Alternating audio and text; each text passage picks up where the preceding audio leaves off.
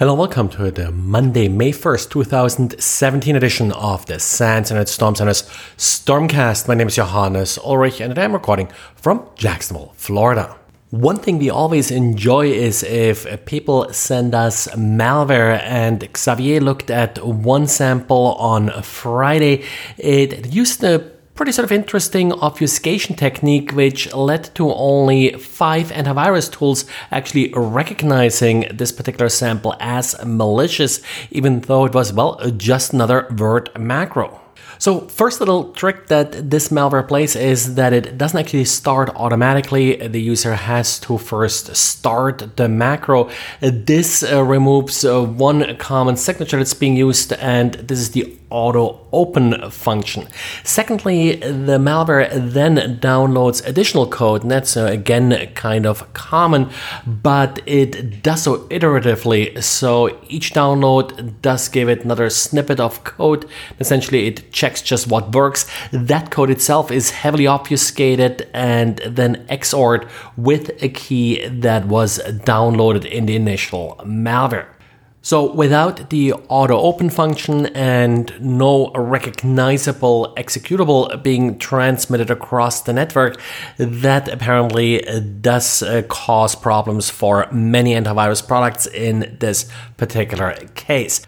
However, no need to be too concerned about this particular sample, because in the end it actually ends up downloading fairly commodity malware that is widely recognized. We have seen this before where attackers go through quite a few hoops and use fairly sophisticated exploits initially, but then end up downloading commodity malware that doesn't really work if you have any kind of reasonable antivirus installed.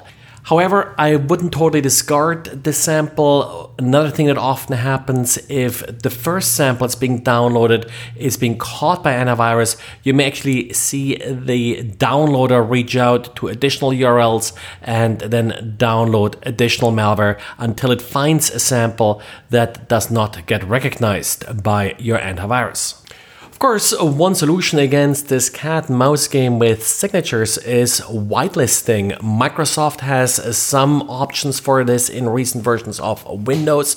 Apple also embraced it in OS X, in that a user actually can't simply start software in its default configuration that is not properly signed with a developer certificate. However, it has happened and has happened again that malware actually ends up being signed with a valid developer certificate. Developer certificates for Apple are pretty easy to get. Essentially, all it takes is $100 and you will be handed out a certificate. And in the past, Apple has been somewhat slow in revoking these certificates once they turned out to be used for malicious purposes. The most recent case of malware like this was discovered by Checkpoint. They called it OS X Doc, and essentially it's a pretty simple email. It's written in German, apparently targeting users in Germany or in Europe, but Checkpoint only showed the German version of the particular email, and it claimed to come from the Swiss tax authorities.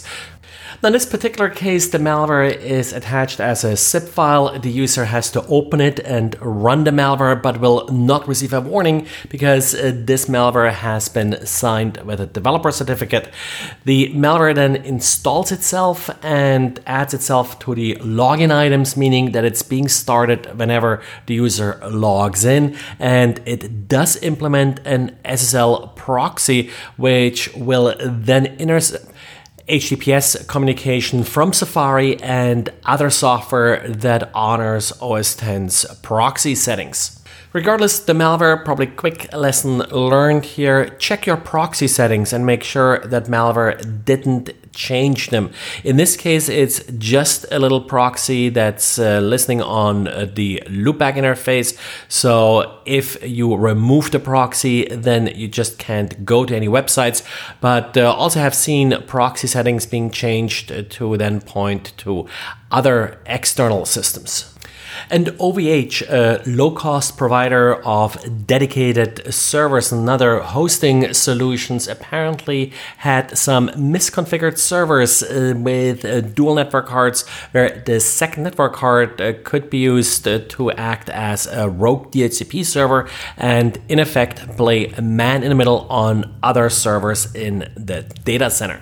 Of course, if you are going with a low-cost provider like OVH, you usually do not expect a cutting-edge security or cutting-edge support for that matter, but really just a cheap, simple box to play with. In general, when you do that, you should always consider all traffic coming from the outside as hostile, and having, for example, misconfigured switches or other misconfigured systems in environments like this is certainly not unheard of. Well, and that's it for today. So thanks again for listening, and talk to you again tomorrow. Bye.